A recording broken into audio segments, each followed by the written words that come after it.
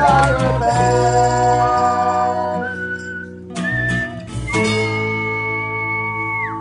Hello, everybody. Welcome to another episode of Stand By Your Band. I am Tom Takar, the Wolf of Dog Street, here for another week. Joined, as always, by the Prince of Snarkness himself, Tommy McNamara. How are you, buddy? I'm doing well. I'm very excited to talk about this band today. We've got such a good show today. Let's not even waste any damn time. We've got the hilarious Graham Clark, co-host of one of my favorite podcasts, Stop Podcasting Yourself. Graham Clark is here with us today. How are you, Graham?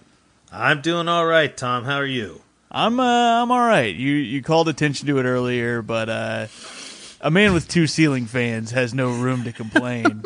That's right. Because the room is There's too some full. people with 0 out there that are toughing it out. So I'm among them.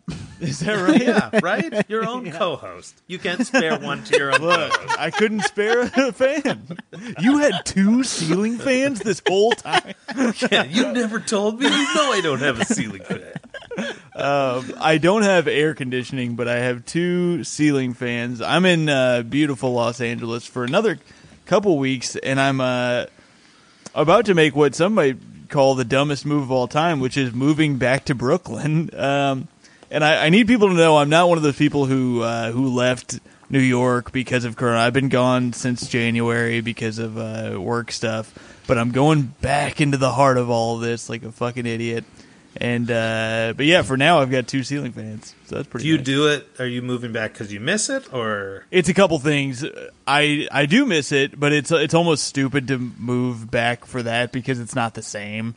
Like it's not Right. it's not like I can do any of the stuff that I wanted to do before. But I have an apartment there, and my cats are there, and our subletters are moving out, so we kind of have to. Also, if stuff starts to open back up, there's some stuff that I kind of need to be back for. So I'm like, as of now, we have a show at my Brooklyn show, Good God, at the Sultan Room. Right now, we've got a date to come back June 28th. I don't know if that's going to happen. If it does, it'll probably be on the rooftop. But hey, if you're in Brooklyn and feel like going to a show, I also am supposed to be. I'm supposed to be at Dr. Grin's in Grand Rapids the first weekend of June, and it hasn't been canceled yet. So if it doesn't get canceled, I guess I'll be there. I don't know how that's going to work or anything, but there you go. these are all potential dates? These are my potential. It's weird to give plugs that are like this now. Plugs are such a absolutely. weird. Have you been doing? Are you in Vancouver right now, Graham? I'm in Vancouver. Yeah. Hell yeah. What's it like there? Yeah, what's it like there? This weekend was the beginning of what they call phase 2, which was a lot of businesses are allowed to open up as long as they can keep distance and all that kind of stuff. So some businesses are going to reopen and some aren't because some can do, by appointment kind of work like salons and stuff like that. But, like a lot of stores won't open because you can't keep that distance, Sure. Yeah. Man, I'm so torn on all this stuff, and I don't like talking about it too much because it just starts to bum me out. And Yeah. and then like when I got the email that they gave us a date for that show in Brooklyn, I was like, oh my god, maybe things are gonna. And then it's like, yeah, but there's no cure and there's no vaccine, so it's all the same shit. But anyway, and it's like, I have a weekly show that I have no idea when that's going to come back. Yeah. Maybe July? We'll see. It's so dicey because it's like even when it starts back up, we don't know what it's going to look like for audiences, how many people are going to be able to come, and all that stuff. And as we all know, the summer is the hot time to be running a stand-up comedy show. People love coming inside in the summer. It is notoriously the time a lot of places cut back their business anyway for comedy, so great time to really step back into it. Have you been doing any of these Zoom shows? I did, kind of at the early stages, I did a couple, and I was immediately like, this is not for me. I do not like this. And I appreciate that there are people like it fits with what they want to do, and but I just right away I was like, this is awful. So, yeah. There's definitely ones that I do where immediately you can tell, like, oh, this is gonna be weird. It's gonna be way worse than the other ones. And sometimes it's that you're just not. I've found myself doing 1 or 2 a week just out of, if anybody asks me to do something at this point, there's really no room to say you're busy. So you could say you're busy fixing your 2 ceiling fans. look. Do I have 2 or 3? I do only have 2. Oh, shut up with your embarrassment of riches. Yeah. Really rubbing some salt into the old wound there. I guess I need to start using that as an excuse. Tommy, you got any of those shows coming up? Have you been doing? I've been doing a bunch. I told Tom this. I got bumped in one, and it made me so freaking mad. I was supposed to go second, then all of a sudden, new lineup change. I'm going 5th. I was furious. Aziz Ansari dropped in. He just came in during your set, or like that Amy Schumer thing where she kicked. She's like running her Brandon 10 on minutes. stage. Yeah. She's like, look, I'm doing a quarantine SNL monologue.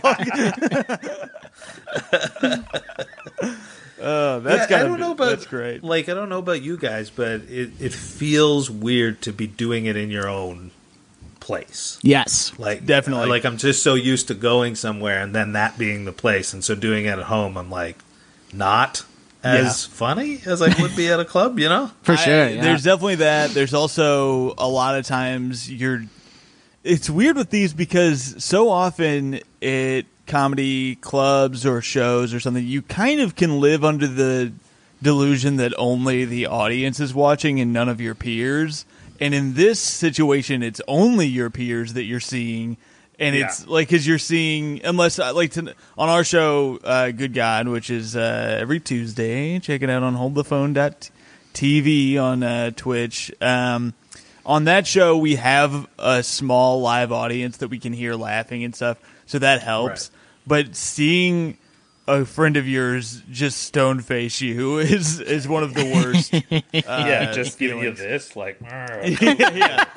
And often I'm finding myself being the one doing that because I've been having a couple drinks before I do these Zoom shows because they make me. I found at least the first few made me wildly uncomfortable, and I was way more nervous to do them than normal stand-up, and obviously it's because it's a totally different thing. Even though I was in my own home, I was just very anxious.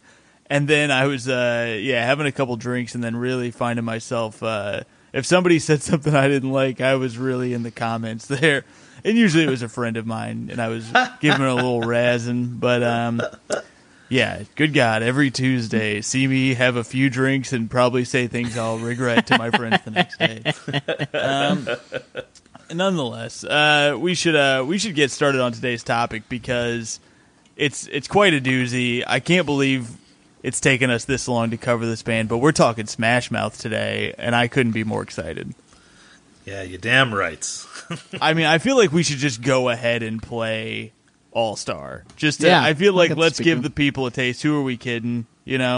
Let's give the people what they came for. That's right. Is the song that you know, and if you don't love it, get the fuck out of here. That was crazy. I ain't the sharpest tool in the shed. She was looking kind of dumb with her finger and her thumb in the shape of an L on her forehead. Well, the years start coming and they don't stop coming. Fed to the rules and I hit the ground running. Didn't make sense not to live for fun. Your brain gets smart but your head gets dumb. So much to do, so much to see. So what's wrong with taking the back streets? You'll never know if you don't go. You'll never shine if you don't glow. Hey now, you're an all-star. Get your game on. Go. You know how it goes. Yeah, you know it. Exactly. You know it.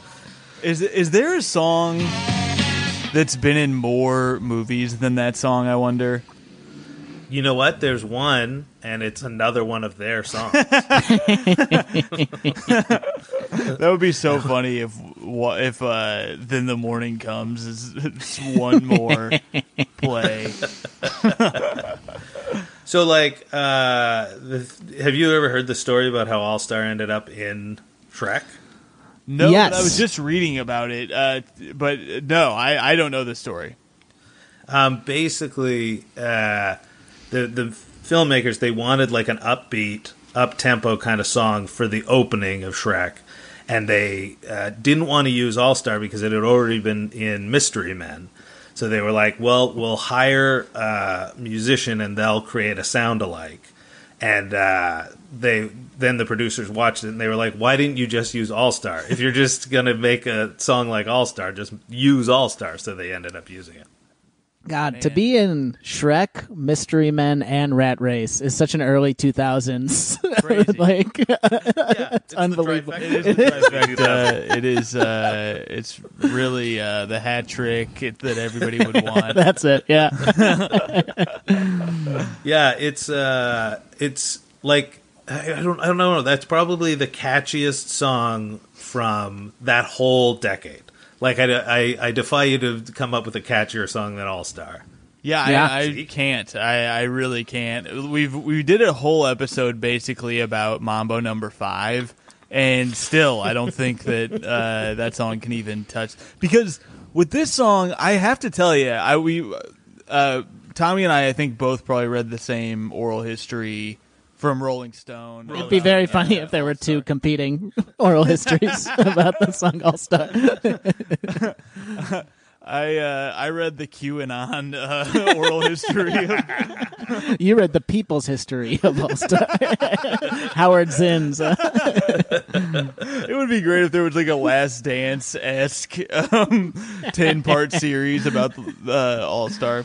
But I would love that. I would love nothing more than finding out there was a 10-part documentary. there really should be. I'm realizing I would really take a 10-part doc about probably anything at this time. Including that. But we both read this oral history, and at first I was reading it, and in my head, kind of making fun of the band. Like I was like, "This song, it's insane that we cared this much about this goofy ass song." And that, and what's really annoying is that the lead singer, what's his name? Steve Harwell. Steve Harwell, that's right. Yeah. He's so annoyingly confident about them and about this song. And then I put the song on, and I was like, God damn it, I still like it. There's some part of me that still likes it. It makes sense that they were able to tour still out of it. Yeah, and it's like, it's weird because their first album was nothing like that song at all. Mm-hmm. It was more like it's ska punky punk and ska. Yeah. And then that album that All Star came out on, Astro Lounge, was more all like really catchy pop kind of hits, and I love it. I mean, I loved it from the first time I heard it, and now if I ever hear it in a grocery store or whatever, I'm like, yes, this is good. This is good for me. This is good music, and they claim multiple times in this oral history that they changed music forever. He says, I believe that there's a quote in there where he says, "We did it again. We changed music again." I have a few quotes I wanted to read from this. Yes. Here's some Harwell quotes. The song just won't go away because it's one of those songs. It's like fucking Led Zeppelin's Stairway to Heaven. It's like fucking Leonard Skinner. You have songs that don't go away. We were blessed with that with All Star. Here's another one. I knew. So everybody from Led Zeppelin to Leonard Skinner. That is just the L volume of his encyclopedia. And that's all the bands he knows. And he doesn't even say Sweet Home Alabama. He just says Stairway to Heaven. Just the whole catalog of Leonard Skinner. I knew it was going to be. This is all Harwell. I knew it was going to be timeless. I knew the second I heard it. The second I heard the first lyric, I said, "This song is going to change music forever. It's going to be licensed in every sport, everything you can think of, every sport." Yeah, all of them. But it has been like every kind of sports game that I've been to in the last 10 years. I've definitely heard All Star. It's because you were playing it out of a That's right. boombox. But that still counts. That still counts. I wanted to read one about how they wrote it. So Steve Harwell didn't write the songs. Greg Camp did, who was the guitar player. Apparently Writes on all the the first album they all wrote, and there's kind of a funny thing where they were very all over the place stylistically, and they had this one big hit off of that album, Walking on the Sun, and it was the only song that sounded like it was the only one that was poppy, and Camp wrote that one, and away from the band. He wrote it before they even formed, or before he joined the band, and then they immediately, as soon as they realized that's the only hit, they go, yeah, that other album fucking sucked compared to, like, they really threw it under the bus. But then they just decided to have Camp write, basically. Yeah, and they, we'll get to Might As Well Be Walking on the Sun, but the backstory to that, I don't know if that's in the oral history, but it's bizarre. The backstory to it. Tommy, what's this quote? Oh, yeah. So this is about them writing All Star. This is a Greg Camp quote. And he says, Paul and I would go to laundromats on the road, and we would bring a bag of laundry and a bag of fan mail. back when people used to write on pieces of paper. We'd read the mail and do our laundry, and we noticed there was a common thread in the letters. Kids thanking us for being their band. They were outcasts. They were nerdy, and we picked up on stuff like that. I love this quote because, first of all, the image of being in a laundromat with a bag of fan mail. I'm always so depressed at the laundromat. Oh, yeah. If I saw someone with a bag of fucking letters about how great they were. Tommy, we gotta do that. We gotta, next time we go to the laundromat together, we gotta print out all of our iTunes reviews and just read through them. Present them like Miracle on 34th Street, just a giant mailbag spilling out everywhere. I want to read a couple quotes that are right after that from Harwell, where he, because Greg went and wrote and came up with this song like on his own. I think he came up with, I think, both of these hits off of the album because the label told them the album wasn't going to have any singles like Walking on the Sun. They weren't gonna top that album with this album with what they had because they hadn't written All Star or Then the Morning Comes. So Greg goes off and he writes these two songs, has a demo tape with it, and Harwell says, it was Greg singing, so it didn't sound like it should. Not talking shit, but I am. It sounded a little feminine. Didn't sound rock and roll. Once I got my hands on it, we turned it into Smash Mouth. Then he says, I'm not going to toot my own horn, but nobody else could have sang that song. It would have never been what it is now. I could have pitched that song to 1 million bands, and they would have tried to do it, and it would have never been what it is. I love that he's like, I'm not talking shit, but I am, and I'm not tooting my own horn, but you could give this song to 1 million bands, and no one else would make it a hit. I just don't believe that to be true. But, like, you know, I feel like he's the guy who came up with the big pause between some and body. At the very beginning of the song. I feel like that was him. And that's what he brought to the table. Like, what if we space it out a little? He's like, I gave it to Dylan. Dylan was like, somebody. It was so many people wanted to rush through that, but he really made a meal out of it. Yeah, that's right. He took his time. Before we stop talking about All Star, I did want to play the audio of the rat race scene just to have some, to relive that moment in cinema history.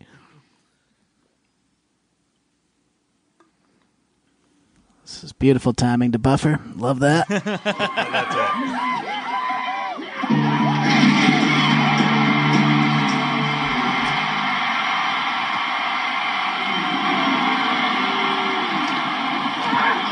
it. They're realizing they're at a concert. Whoa! It's Smash Mouth! What's going on over here? What's this? Money. Jesus, how much is this? $2 million. $2 million? $2 million, everybody! $2 million!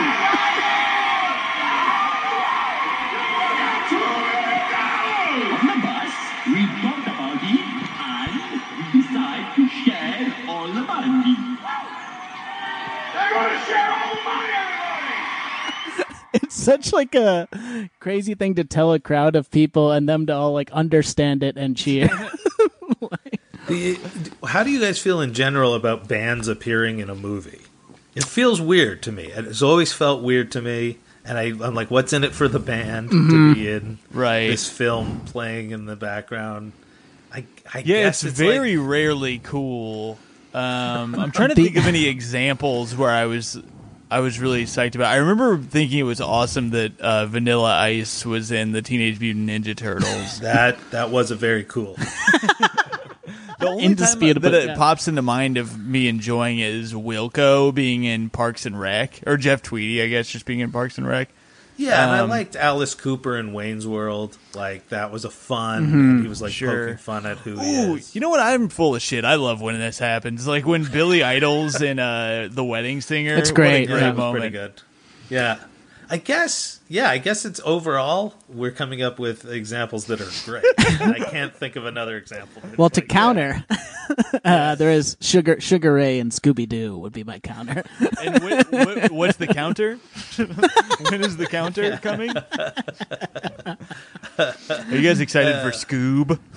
I don't think I'm going to watch Scoob. You're gonna miss Scoob? All right. Yeah, I think I'm like fine with Scooby Doo meets Kiss, which is my favorite of all time crossover.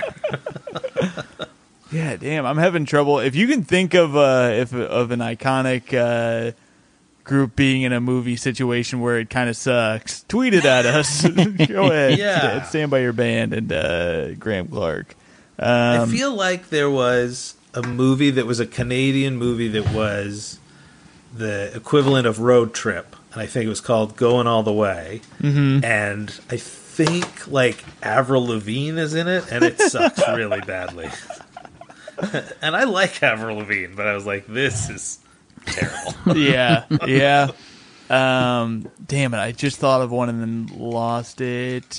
Shit. Yeah, I feel like they're a great band for this, though. I'm trying to think if there's ever been any like cartoon ones other than Scooby Doo that have been fun. Oh, The Simpsons has had a lot. done it a Yeah. lot. Simpsons have a lot. Yeah. Yeah. Scooby Doo really did do a cartoon with Kiss. I was just making that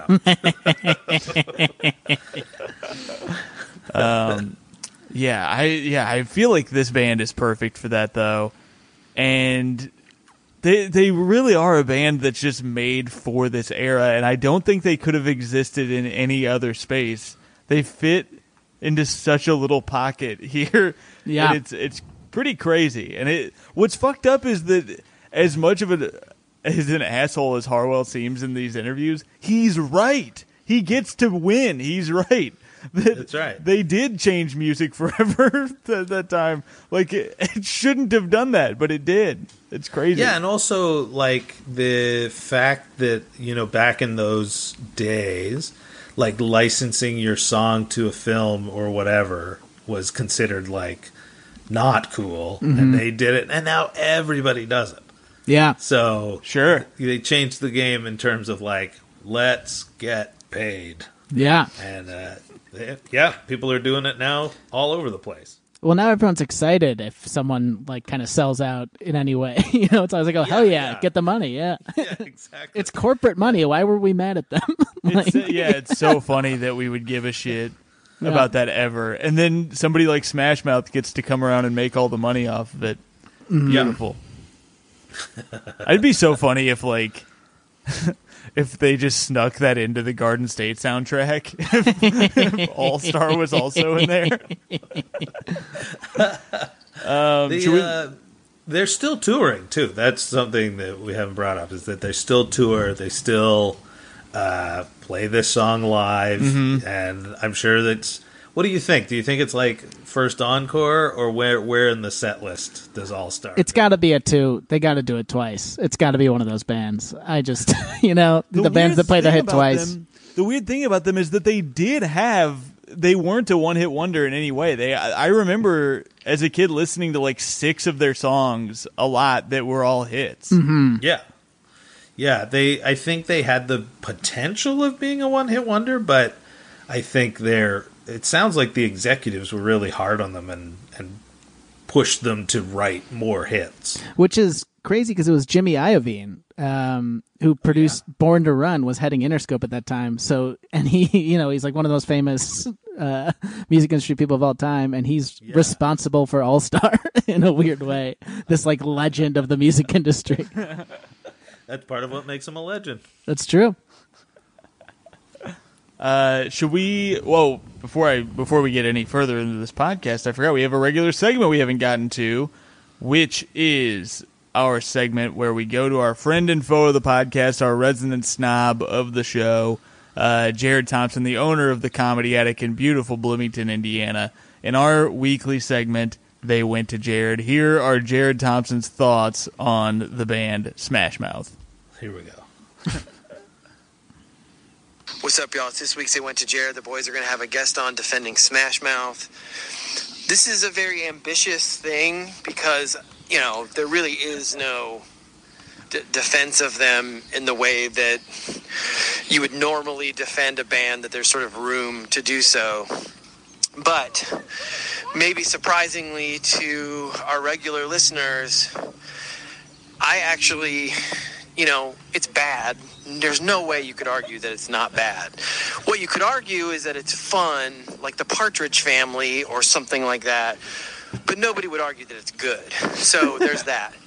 But the thing about bands like Smash Mouth, and there's a lot of artists and bands throughout history that are kind of in the same boat, is I give them a little bit of leeway because it doesn't seem like that they really think they're good. It's like one of the reasons that the Red Hot Chili Peppers show up on my most, who I think are the worst 4 bands, is because, they were like, we could be the Beatles, when they're making music. They think that they're sort of like White Funk's answer to, Led Zeppelin as far as how they're, making music.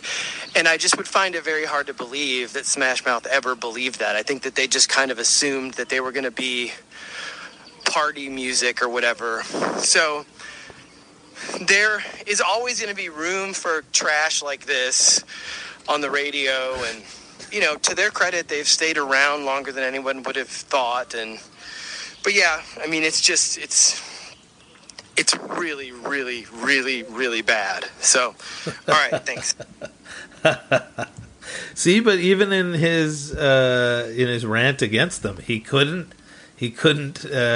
needed to admit that they were fantastic for what they are. I'm shocked by that review. I thought it sounds like Jared's heart has grown 9 times. 9 times? I really thought that he was going to go saying they really, really suck is probably not good, but somehow he made it feel like positive. So yeah, I think it's the it is. It's like party music. It's like like the early Beach Boys stuff. It's just songs that you don't need to know. They don't make any sense or anything. They're just poppy, and you're like, I just know this song, and it will be with me my entire life. Yeah. Isn't that weird to think they made this song? We will know this song forever. It's never going to not be. We're never going to go, oh yeah, All Star. It's just around forever. Yeah, and if you get stranded on a deserted island, you're still going to have Smash Mouth in your head. Yes. It will still be there, and you can recall it. Going to be so readily available to you, in your mind. Yeah, exactly. But yeah, it's just their all-time champ song, and it's a can't miss. I think if you played it at a wedding, everybody would get up and dance. And it's just one of those songs. It's like Wooly Bully or something, True. It is our generation's Wooly Bully, I think. And thank God we have one. How embarrassed would we be if we didn't have our own Wooly Bully? Oh, I thought of another band that made a cameo in a film, and it was the Mighty Mighty Boss Tones in Clueless. Yes. I kind of like that one too, though. It was great. I was just thinking, was Blues Traveler in anything? For some reason in my head, I'm picturing them playing the old runaround in something. I think you're right. But I think that's because I remember for some reason, I've seen who John Popper is. Yes. And it must be a movie. Well, you could have seen his mugshot from when he got arrested for all the guns in his car, but that might be the You're other. going to say he got arrested for all the harmonicas on his gun. That's what he calls his guns. A lot of tough guys will flex and go, "Welcome to the gun show." He just pulls out a jacket full of harmonicas. Yeah, he's... I did want to talk really quickly before we play another song about. I just thought it was really interesting. Steve Harwell, before this band, was in a rap group, Yes. which is, I think, key to understanding him as a person. And the rap Absolutely. group was called Freedom of Speech, FOS. I haven't looked this up. Tommy doesn't like me to get political on the show because he says that Republicans listen to podcasts too, famously. He says Republicans get on the Patreon too. But is he a Trump guy? Because that sort of thing sounds like it, but I feel like he's not. I don't think he is. He's like a weird. I think it's. It is weird that he's not a Trump guy. Everybody should be, Yeah. right, Tommy? Cha-ching, cha-ching. Well, I'm not sure if he's the one who runs the Smash Mouth Twitter account, but the Smash Mouth Twitter account is very active, and it's like always getting into feuds with people. There was like a feud with Billy Corgan. There was a feud with Bryce Harper. There's a feud with he's like constantly. Feud with Bryce Harper? I found the tweet. Let me see what it was. And Really I funny. wrote to them and they wrote back through the Twitter. And so I don't know. I feel like it's Steve Harwell is operating the Twitter Yeah. account. What was your interaction with them, Graham? I can't remember what I said, but it was something about just like listening to the Fonz or something like that. And they acknowledged, they were like, what a great song, or whatever they wrote back. But they did write back, which I thought was pretty cool. Yeah, That he is tweeted pretty at cool. he tweeted at Bryce Harper, "Yo, Bryce, told you not to go to Philly, jackass. The Giants fans never boo their own players. You were led by money only to swim in a sea of booze now." Oh, BOOS. Yes, a sea of BOOS. Yes. Well, I was thinking because a lot of people accuse him of being a big old booze bag. I've been in those dark waters, those sea of booze. Oh, man. Yeah, I don't know. I read something about their Twitter, but it was from like 8 years ago. But I found this. Where is it? Somebody. It came up really weirdly. It was about them eating eggs. About Harwell specifically. It says the title of this is, it's on something awful. It's a forum. It says Harwell humiliated after eating eggs, after being forced to eat eggs. Apparently, somebody at Something Awful challenged the lead singer of Smash Mouth to eat 24 eggs to raise money, and for some reason he got into this. Like, he decided to either do it or be. I didn't finish. For some reason it was hard to find what ended up happening with this, but apparently he didn't eat the eggs himself. Tommy, did you tell me that? So he ended up doing it in front of a big crowd, and he had so it was 24 eggs, and then he ended up doing it with the help of people from the crowd and Sharky, the San Jose Sharks mascot. This is great.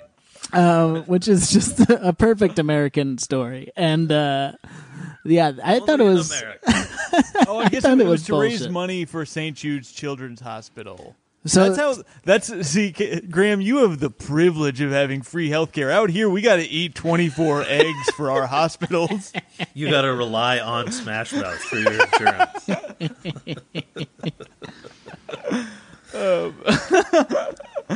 That's Yeah, a great. so- That's a great story that sounds like a Mad Lib. Like, it just sounds like. Dude, did you just say this, Tommy, and I missed it? Guy Fieri prepared the eggs. no, yeah, I was trying to make sure I got it right because I knew it was a celebrity chef that was involved. And I remember, like, Guy Fieri, when he first kind of came out, everybody was comparing Guy Fieri and Steve Harwell because they had the same kind of aesthetic. So there was a lot of memes with them wearing the same like flame T-shirt or whatever. Well, what was really weird at this event, I just watched the video, is that Guy Fieri prepared the eggs and then turned around and asked everybody to close their eyes, and then he changed real fast and turned back around, and then Harwell was there. So, There was that's also just a great story. That does feel like it's like an internet miracle somehow. I do. Yeah, exactly. There's one more Mad Libs headline I want to read before we go forward, which is Smash Mouth singer goes on tirade after being pelted with loaves of bread.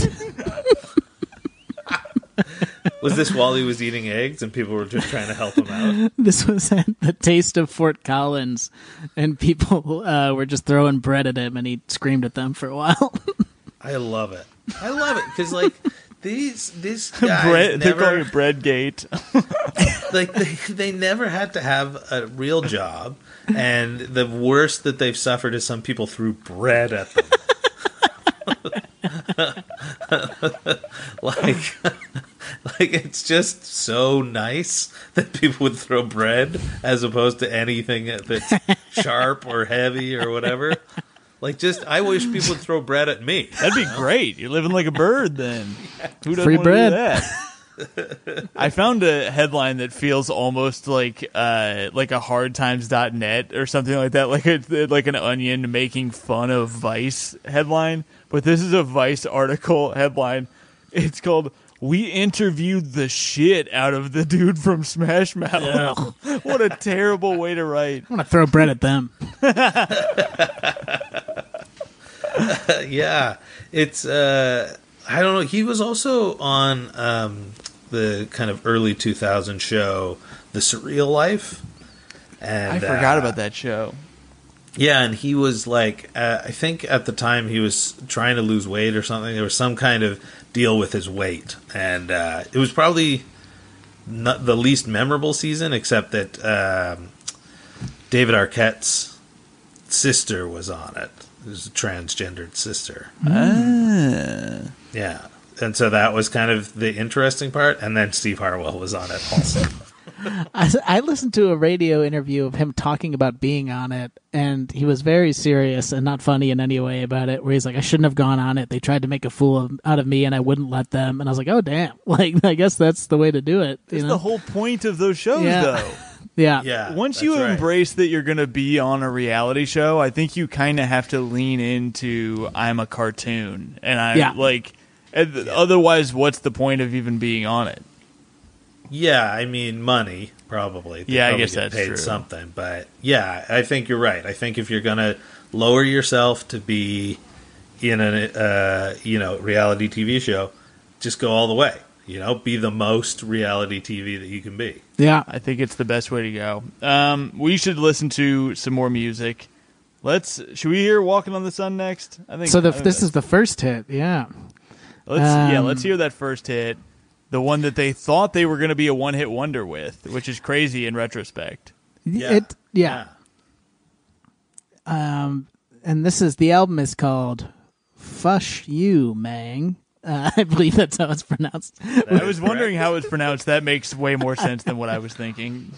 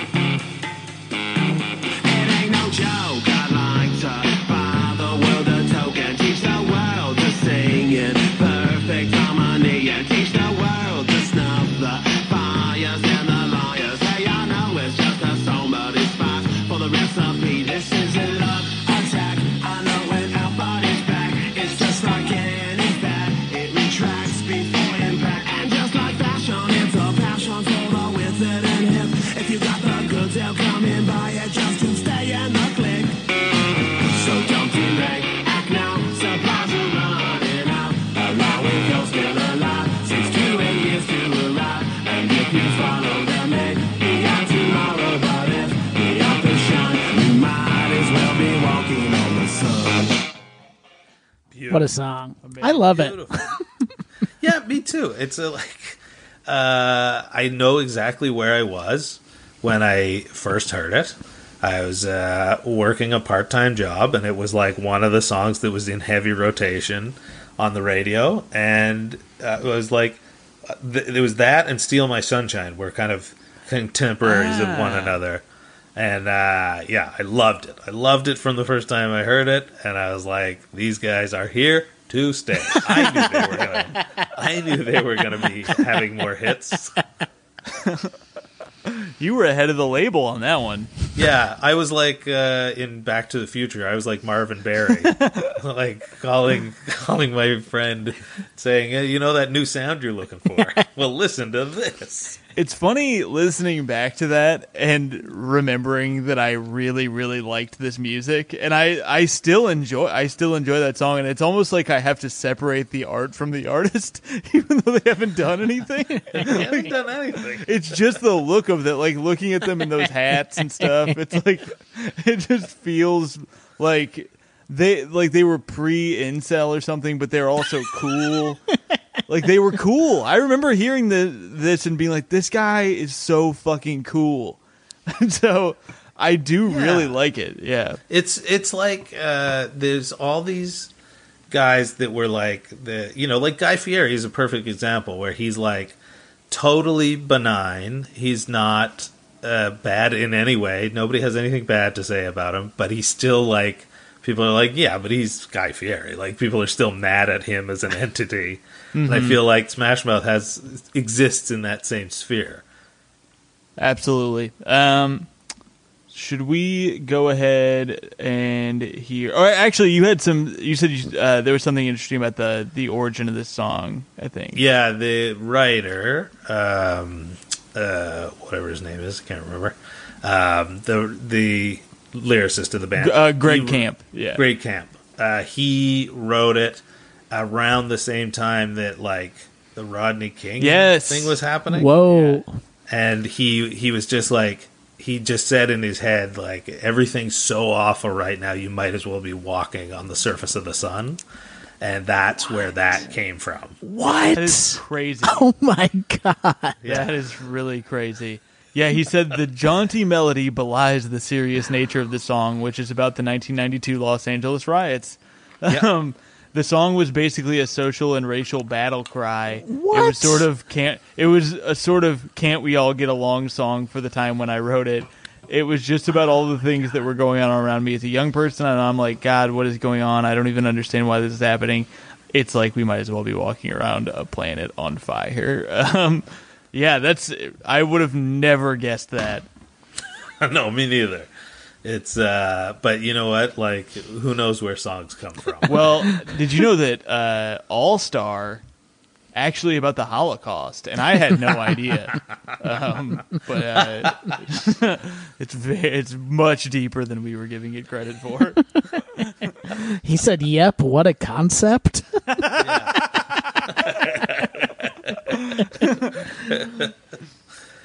Yeah, it's it's like what's the one band from the 90s? They have a really poppy song and it's about meth or crack. Third Eye Blind, or not Third Eye Blind, but same family of bands. Ooh, because the one I'm thinking of is the yeah, that's Third Eye Blind. Is it really? Yeah, that's nice. Okay. It's not Never Let Me Go. Shit, which Semi-Charmed Life. Semi-Charmed kind of. Yeah, that's about crack or whatever. Yeah, it's what's the line that like makes it very clear? He said, "I'm packed and I'm holding" is where it starts out, and which is like he was holding, whatever kind of drug. Yeah. That's another band that Jared hates and that I truly love. Like their first two albums and even some of the third, I still listen to sometimes. This is a great era. This era gets a lot of guff, but I have a good time listening to it.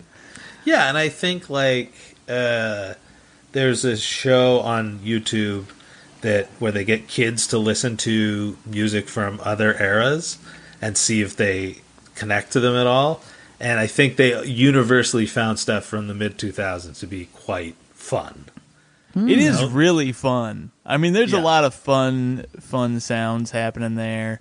And and Tommy did that survey with all the children he has in his home. It does. No, go ahead. It does all feel distinctly pre 9/11.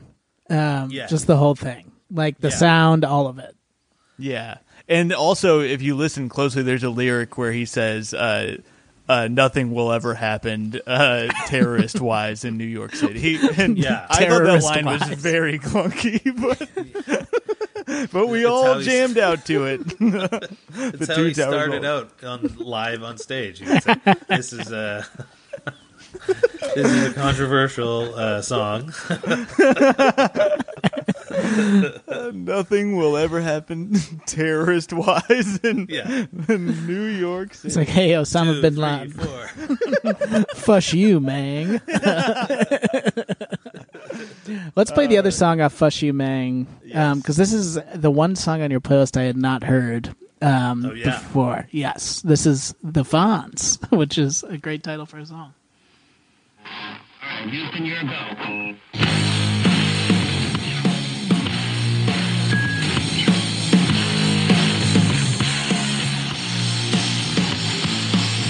I wanna try your shoes on and wear 'em for a day. Learn to walk like you do and say what I see. I talk like I know something that everyone wanted to hear, but you're the Fonz. You're the Fonz. But you're the Fonz. You're the Fonz. But The Fonz. Yeah, and the reason I know this song is because when I went to college, worked at the radio station, and they had both of the Smash Mouth CDs, and it was a very thin collection that we had to pull from. So I would play the Fonz pretty much every show. Hell yeah. Oh, hell yeah. Yeah, I would sign off with it. I like You that. guys know what's coming. Yeah, it sounds very. It's not like their other songs. It's got like the fuzz going. It's got a little almost post grunge kind of thing going. I enjoyed it. And it's also like a song, I think, that doesn't take itself very seriously. Like it's a silly topic. It's like a fun silliness, and that I'm for it. I'm for it in music. When somebody goes silly, I'm there for it. Like They Might Be Giants. I'm into it. I like silly, hilarious songs. Hell I yeah. love it. That's like you were. So we can talk about this for a second. You originally pitched Bare Naked Ladies, and I feel like they were the best at that Totally. for a long Yeah. time. And I don't know who the I like that modern about equivalent is. Yeah, I don't know. I feel like maybe is there. Like Lil Dicky. I was about to say maybe Lil Nas X, but I don't know. He's pretty funny. He's really really funny. We talked But about it on the he's show not when it funny came in out. his songs though. Yeah, he's like a little bit funny, but he's Yeah. not. Yeah, I don't know Yeah. because he's so funny on Twitter, and that's what made me like him. Because at first I kind of found that song to be a bit annoying, and then once I saw how funny he was, it opened my heart to his musical abilities. But there's got to be somebody out there that the kids love who's like a silly. Well, Like his Taylor songs are Swift silly. laughs a lot in her music, but I don't find it. I don't think we're in on the joke. No, I think she thinks she's very funny. Hey, Tread lightly, Graham. You got a Swift maniac over here in Tommy McNamara. Recently I watched the Gary Marshall film Valentine's Day, and Taylor Swift is in that. I never saw it. She is acting so silly in it, and you can tell that she's like, this is what comedy is. I really wish I could think of I can't think of anybody who I listen to now who I think is like. Although I think that they're not funny within their lyrics much, but I think The National is funny. Like I think that they have a sense of humor about themselves, but it's it's kind of the opposite with their music, where it's like Yeah. sad boy Right. music. The Gorillas. The Gorilla. Like They haven't- Foo Fighters is the same. Like Dave Grohl's funny, Uh-huh. but their music isn't necessarily like funny. I guess they had some sillier songs in the beginning. Well, Big Me has a very funny video. That's right. The Futos. I love that. I'll always love that. Yeah. Yeah. Damn. Yeah, almost everybody I like now takes themselves very seriously. Tough. Yeah, it is tough because I know it's out there because that's Yes. always a niche that needs to be filled, but I have no idea who it is. There's got to be a Bloodhound Gang somewhere. A new Bloodhound Gang. Yeah. Holding it down. All right, shall we hear? Let's hear "Can't Get Enough of You, Baby."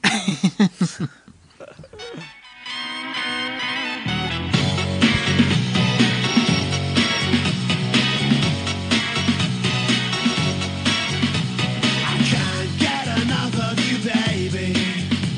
I can't get enough of you, baby. Yes, it's true. Baby, yes, it's true. Whenever we kiss, I get a feeling like this. I get a wishing that there were two of you. My heart cries out, oh baby, it feels so nice. I want your arms to wrap around me twice.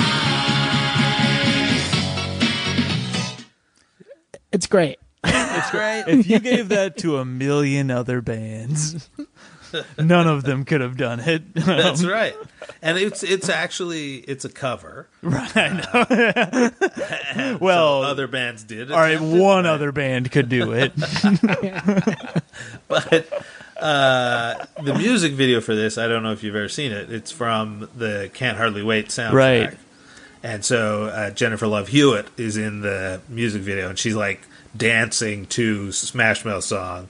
And at the time, America couldn't get enough Jennifer Love Hewitt, so this was just adding to the catalog, you know? I think we need to go back to that time. It was a simpler time. We used to say, America love Jennifer Love Hewitt. Notice how when we loved Jennifer Love Hewitt, no terrorism was happening in New York City. Yeah. Interesting overlap there. I'm glad you brought it up. What I think is so interesting is Greg Camp is a really good songwriter. And Totally. and he said that he was taking from 60s music, surf music, lounge music, and you can totally hear it. And it's like, I don't know if Steve is right that he needed to be the vocalist for this stuff, because I think they're just kind of good songs, in my opinion. agree. But I would love to hear another version of the same style, like, with the 60s flair to it and the loungy thing and another voice. And I would like to hear his voice and see if it is as effeminate as Greg said, or as Steve says, because I'm just as curious, because the thing is, his voice does fit this music very well. It is a good voice for it. He's not wrong. But he's the Astro, Greg's the Lounge. Absolutely. They've become Astro Lounge. And it's like it's a distinct enough voice that it can only be that him, because there's nobody else like that aped his voice or anything, and I don't think anybody before sounded like him. So he does have a point. Like, he does have this raspy, weird kind of voice that I don't know who else would even be in the running. Like, who would be, I don't know. I have no idea. Yeah, I'm in the same, because it is weird that you can tell he's got like he's in between singing and rapping almost at times. Like, it's a very strange voice. Yeah.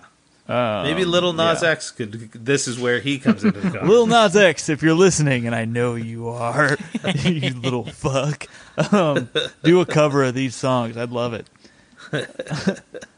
Let's see. Let's hear "Then the Morning Comes," because I love this song, too. I had totally forgotten about this song, and for a second when I read the track, I was like, "Oh, did they do a cover of them?" And then I was like, "Oh my god, I forgot that I loved this song, and it's them." It's a great song. Absolutely. Good morning.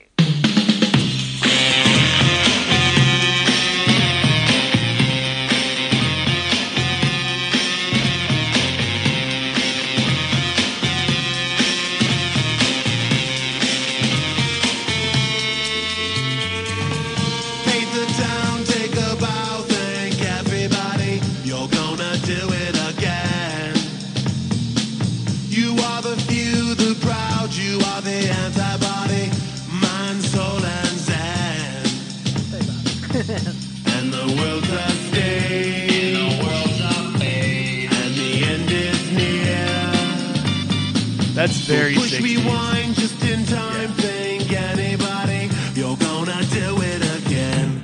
The way that you are, it's just the way that you talk, like it ain't no thing. And every single day is just a blink.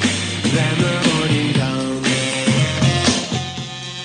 Hell yeah, great hangover song, and I love it. I love it later in the song. When it comes, it moves so slow, kind of like I'm saying I told you so. It's so good.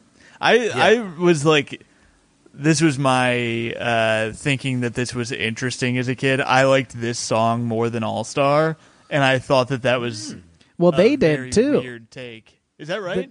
If you in that, oh yeah, they history, thought that was going to be the breakout. the band hit. liked it more. Yeah. Yeah. And I totally agree. I think I like both songs a lot, but there's something about that song that's a little bit more interesting to me. And it was on, I didn't have Astro Lounge until after I heard, until way later than I should have, because I heard this song on, I've talked about it not in a long time actually, but I used to be really into the Now That's What I Call Music CDs as a kid, and this is on Now That's What I Call Music Volume 4. And I really, right after, coincidentally, the song "Steal My Kisses." Oh wait, that's not the song you mentioned. Steal My Sunshine? Steal My Sunshine, yeah. It's Sunshine, caked right between "Steal My Kisses" and "Meet Virginia," and boy, what a three-peat. Oh, and "I Try" from Macy Gray. From Macy Gray is right after. Then all the small thing. What an end to an album. What a great. Man, imagine if that was all on one band's album, huh? I think it's important that you know that Now That's What I Call Music released their 105th volume this year. Oh my serious? god! That is very important. What would it take for them to stop? What can we do? What can we do to stop them? Well, it's like they won't accept that the music industry has collapsed, and they're just still putting out CDs. And that absolutely no one needs a collaboration CD anymore like this. Yeah, there's no point. Anyone can make a playlist. You can just look at the Billboard charts and put it on a Spotify playlist, and there you go. And believe me, that's already been done for you if you want. Very insane, but I still do receive each disc in the mail each month. Yes. What an insane number. Man, want to feel old.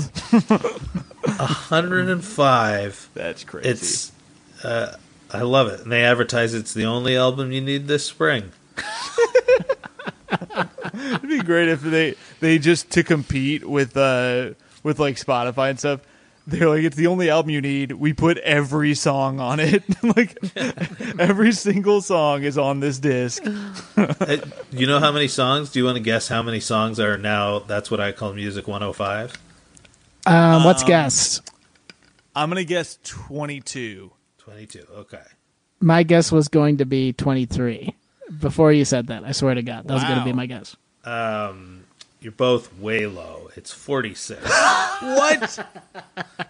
There are 18 songs on Volume 4. They've really...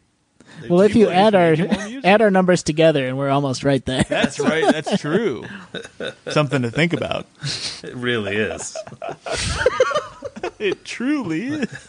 Well, we only have one song left, so let's play it. Yeah, let's play. We had another segment after that. It's Come On, Come On. Come on, come on. Hell yeah. Which was also the name of a song by... Fuck, who was that band? I'll look it up. I know the song.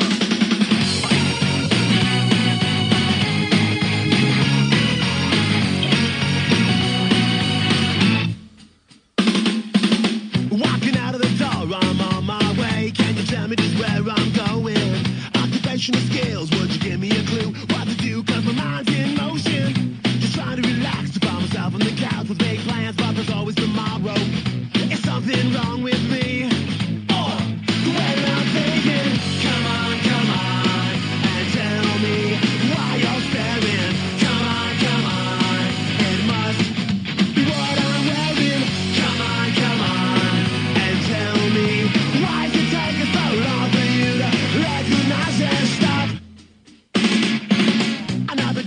Always love that when they say stop and the music stops. Yeah, So it's good. My favorite story of a song that has the stop in it is you guys know from wrestling Jimmy Mouth of the South Heart?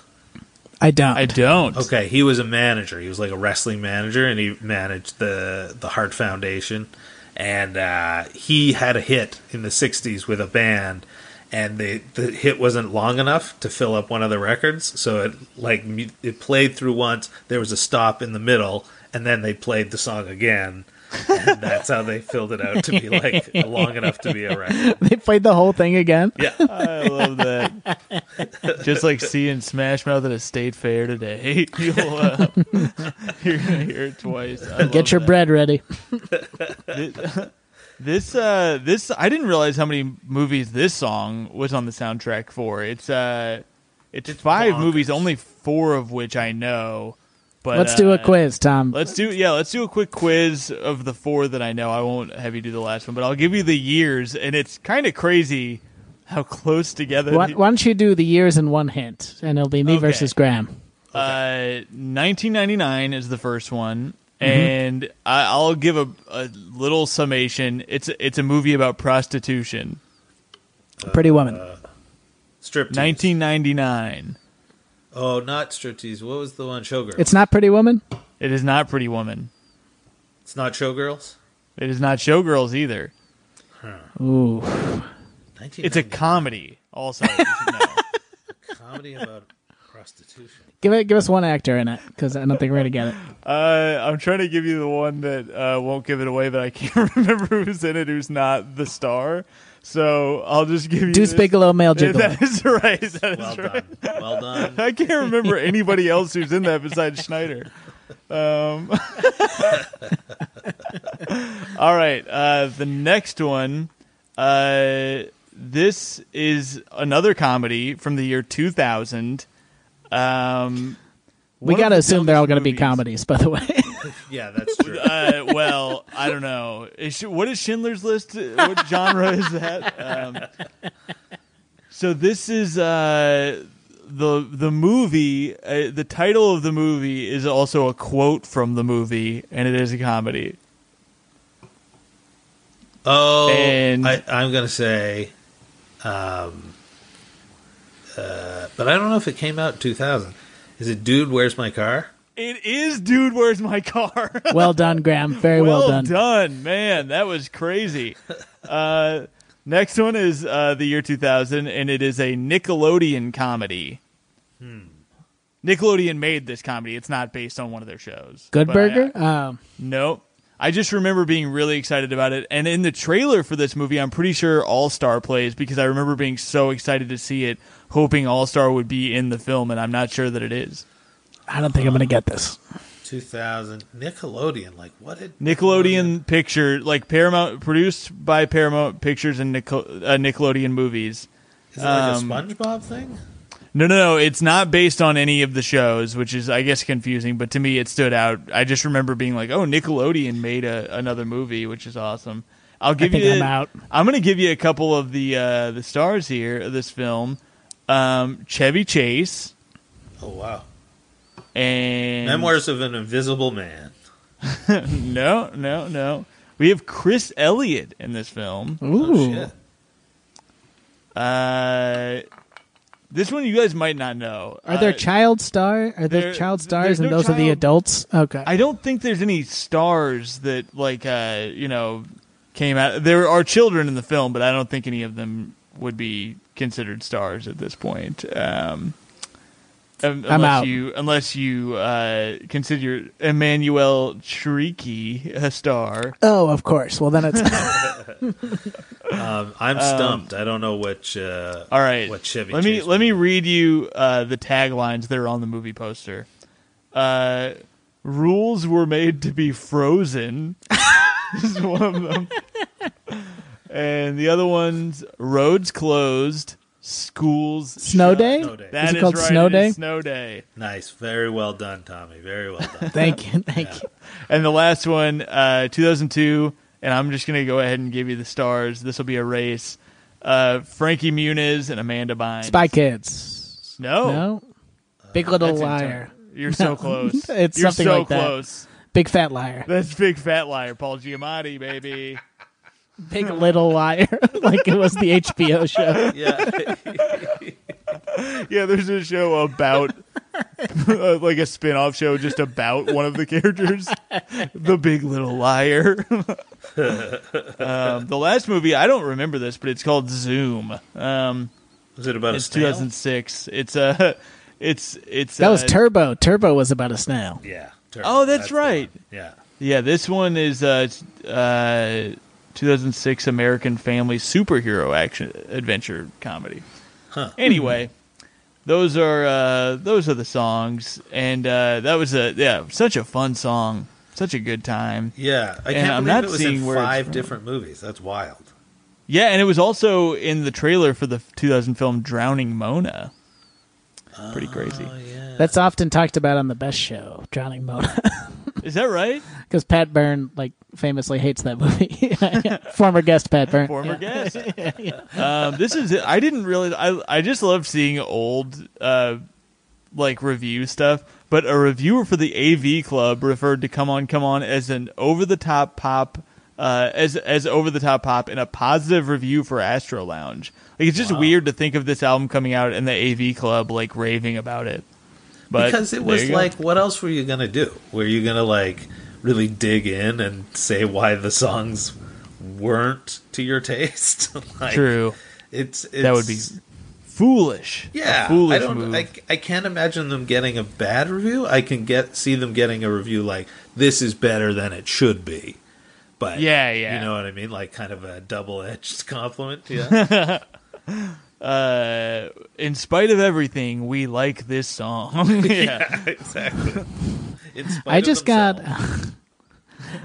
to merge our Patreon and our main feed really quickly. Did you know that Car Seat Headrest collaborated with Smash Mouth? Whoa. No, are you serious? I'm looking at a Pitchfork article called "Car Seat Headrest Explain What's Up with That Smash Mouth Collaboration." This is insane. There's All right, layers and I'll- to Smash Mouth. There's layers. You see. So listen to this. Smash Mouth in August, out of the blue, Smash Mouth told Car Seat Headrest that "Drunk Drivers Killer Whales" was one of the best songs of 2016, which I love. I that totally song. agree. Yeah, that's insane. I can't believe this. That's one of my favorite songs of the last 5 years. That's I love it. me too, yeah. And then a fan suggested they collaborate. And Smash Mouth said, "We're game," and Car Seat Headrest said, "Let's make it happen." This is crazy. I'm very surprised to hear this. What a world. Speaking of the Patreon, what was the song? Did they? did they do it? I think that it's something that will happen. We're hoping something that will happen in the future. I think that this collaboration is what caused coronavirus. I think that it's unnatural and God did not like it.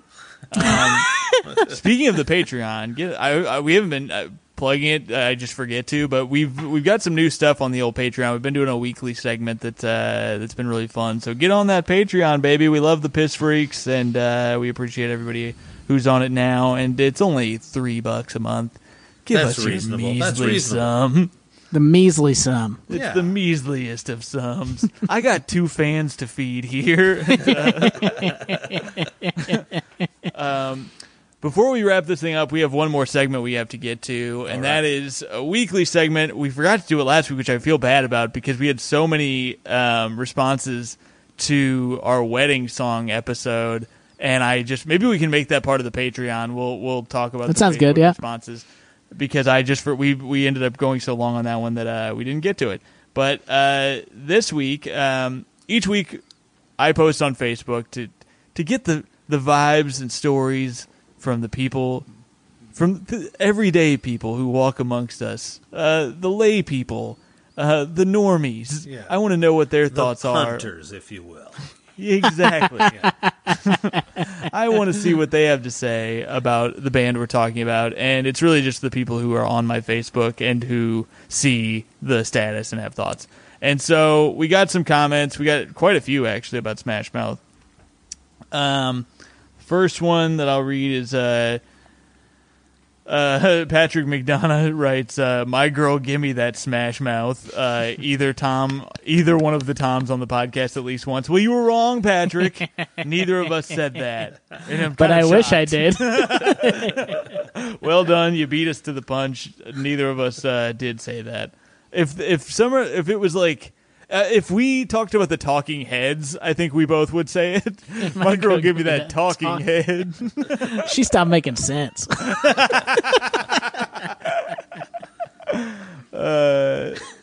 Joshua John Voland writes, I've seen some people defend their early stuff as having some sort of credibility, but I think it's probably akin to Sugar Ray, where it's like, yeah, they kind of sort of played punkish music, but it wasn't that great anyway, so who cares? They feel more like a meme than a band at this point. There's a great video of them playing in Colorado and having loaves of bread. We talked about that. I highly recommend watching.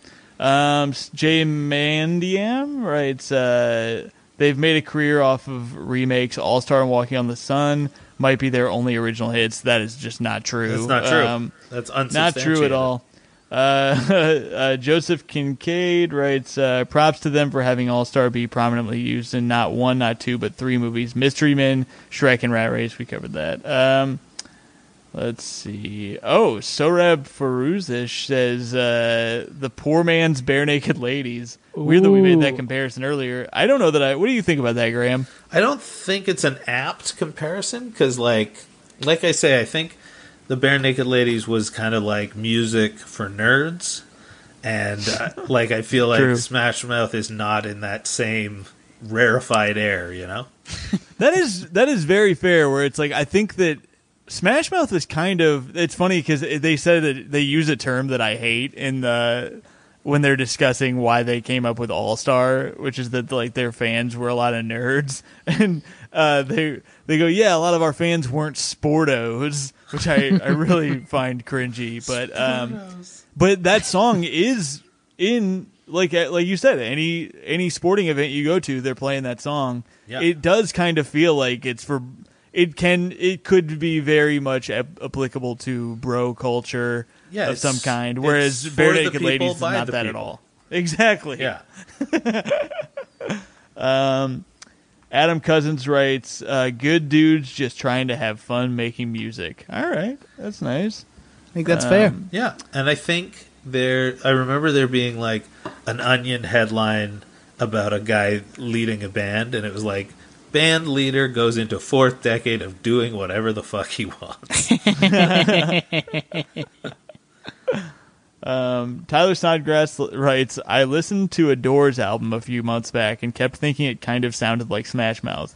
Maybe I'm crazy for thinking that, but also maybe it means that Smash Mouth is kind of good, or the Doors kind of suck. Oh wait, I found that Onion headline. It's so good. Yeah, pathetic, washed-up rock star on fifth decade of doing exactly what he always wanted. It's so good. That is like we're talking about them throwing the bread at him, like, oh, what a loser. It's like he's literally, never had to work a job. Like, yeah, just like got to be doing exactly what he wanted to do his whole life, and I do think the Doors comparison is apt, because they also had a lot of that organ sound in a lot of their songs, which obviously they may have picked it up from the Doors. Possible. That's possible. Or vice versa. That's true. No. That's true. Time machine. Never discount the time machine. Kevin Frolics describes a night that I am very jealous of. He says, 2015, my wife and I took a trip to Disney World for her 30th birthday. We drank around the world in Epcot, ending up in Morocco for dinner, where we drank more wine. By 7 p.m., we were pretty drunk and ready to head back to the hotel. We went outside, and there they were. Smash Mouth doing a 45-minute outdoor concert, all of the hits. Great time. We were very drunk. God, what a great At time. Disneyland? At Disney World, it sounds like. Because they're... or maybe it's... I don't think do they have Epcot at Disneyland? I don't know. Disney World. Yeah, so Disney World. Yeah. What a great time. But, like, that's weird, because Shrek is a DreamWorks joint. It's not a That's Disney. true. Yeah. That is weird. You'd think they'd be at, like, at Universal. Yeah, or Six Flags at the very least. Yeah, at the very least. Let's see. Sean Bear Flannery. I love when we hear Great from him. comedian, One yeah. of my favorite comics, Chicago. He says, I find it hilarious that when I was a kid and listened to the Beatles or the Stones, parents would react with, well, good music never gets old. But now that I have my own kids, the only band they listen to from my generation is Smash Mouth. And I laugh, and then I tell them, good music never gets old. They ask what I'm laughing about, and I don't want to appear as though I'm making fun of them, so I answer, good music never gets old is a lesser-known studio album by Smash Mouth, which might be true. Mike Carrazza, the guy who... great comedian, and also created our theme song. I don't think I say that often enough, but yeah, he created. It's a great theme song. Great theme song. He wrote "Truly They Had Some Great Hits," and their cover of "Why Can't We Be Friends" is great ska. Catherine Hutchins writes, "I still listen to Astro Lounge pretty regularly, and I genuinely love that album." There you go. Yeah, I put it on yesterday and just listened to it through one time, and I was like, the whole time I was like, this is a great end-to-end album, a lot of fun. Hell yeah. It really is. Like I said, there's a lot of comments on here, so I'm only going to read a couple more. Tara Ewer writes, they are crap live. They performed a show in a community near mine. Lead singer was obviously hitting the bottle, and they only did a 30-minute set for a large sum of money. Been there. Yeah. Aside from the money part. Rest in peace, UCB. Yeah, clearly drunk doing a half hour. I've been there. Somebody brings up their Twitter being fun. Let's see. Does it cover? Yeah, let's see here. A band that became a meme too fast. A smash hit. Joshua Sorrell writes, let's see. A smash hit that hit so hard that everyone had it at their bar mitzvah, even if they weren't Jewish. Smash Mouth has become a barometer for pop culture and technology's meme abilities, from hating them, then loving them again ironically, then earnestly loving them again when we realized we could make memes like doing All-Star, but every note is C. I don't know what that means. Makes means. Anyway, Ron Trimbath writes, the Smash Mouth Oakland A's Twitter beef was so funny. I hope you talk about that. Yeah. Their beef's very, very funny. And what a great time talking about them. And I really liked diving back into Astro Lounge and finding some of these songs. I can't believe I forgot about Then the Morning Comes. I loved that song so much, and it was really fun listening to these. Yeah. And now is the time. First, Graham, give your final words. Any thoughts you have that we won't interrupt, whatever you want to say. I think that Smash Mouth is that generation's Beach Boys. I think that's like the closest comparison, even though they never had their kind of last album like Happy or whatever. Smile. They still might. They're still together. They may put out their own version of that changes the landscape. I have no idea, but I'm looking forward to it. Hell yeah! Hell yeah! All right, time for the rating of the playlist. There's 6 songs, so we rate them out of 6, and I think I'm going to go much higher than I originally was going. When we first thought of when you first pitched this band, I had a nice little chuckle, and I said that's going to be a fun episode to listen and laugh, and it has been. But also on top of that, we were given the gift of revisiting some songs that I really did enjoy listening to, and even though there are were there covers in this one? Yes. Can't get enough of you, baby. Yeah. And then, did we figure out if Come On, Come On, that is a cover, right? Or maybe it's not. I don't think it's a cover. There's a... They just had it on... They originally wrote it for a different thing or something. I read something strange about it, but I think I got to go with a 4 out of 6 on this one. I really enjoyed listening to this. I had a great time. Some of the songs I don't miss as much as the others, but I really enjoyed it. You know what? As I'm looking over this, I'm bumping it to 4.5 out of 6. Yes. I really had a good time listening to this. Tommy, what do you think? Well, here's the thing. It's making me trying to rate this is making me feel insane because I know. I don't dislike any of these songs. No, but looking at the song titles, you're like, ah. But then it's Like, fun. I liked listening to them. I don't know what to do.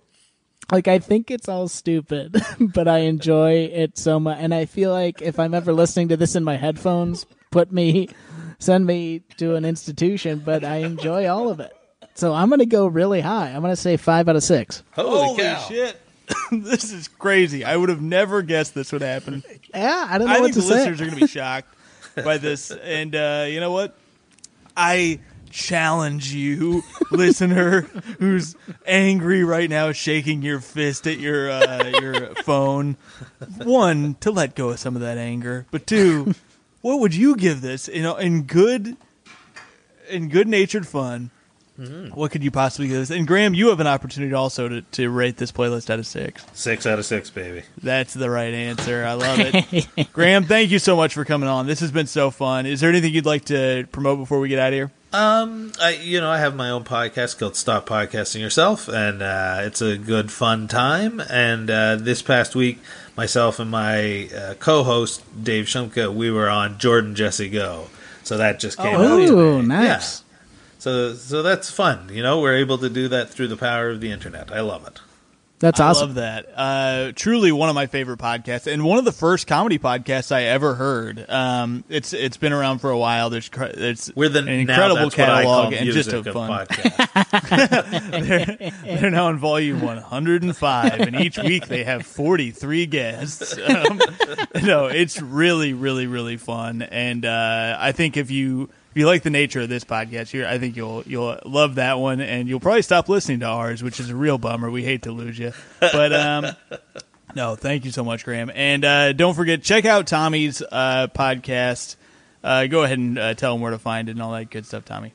Yeah, check out My Spectacular Life. It's on Apple and Spotify. It's a 6-episode little limited series, kind of fake audio memoir. Check that out. And also my album is available for order on vinyl right now. I just got the vinyl. I'm very excited about that from a Special Thing Records. The link's in my Twitter, so get that. It's fun. Fantastic. Hell yeah. I've said it before on the show. I'm going to say it again because I hope you guys listen to both the album and get that vinyl. But that podcast is so funny, and I've been thinking about it a lot lately because I really loved it. And it's really well done. So check out Tommy's podcast. And also check out my new podcast on Comedy Central, Stand Up with Tom Takar, where I get to DJ through my favorite clips on Comedy Central's library. And check out Good God, my weekly live to Zoom and Twitch comedy show. It's on holdthephone.tv every Tuesday.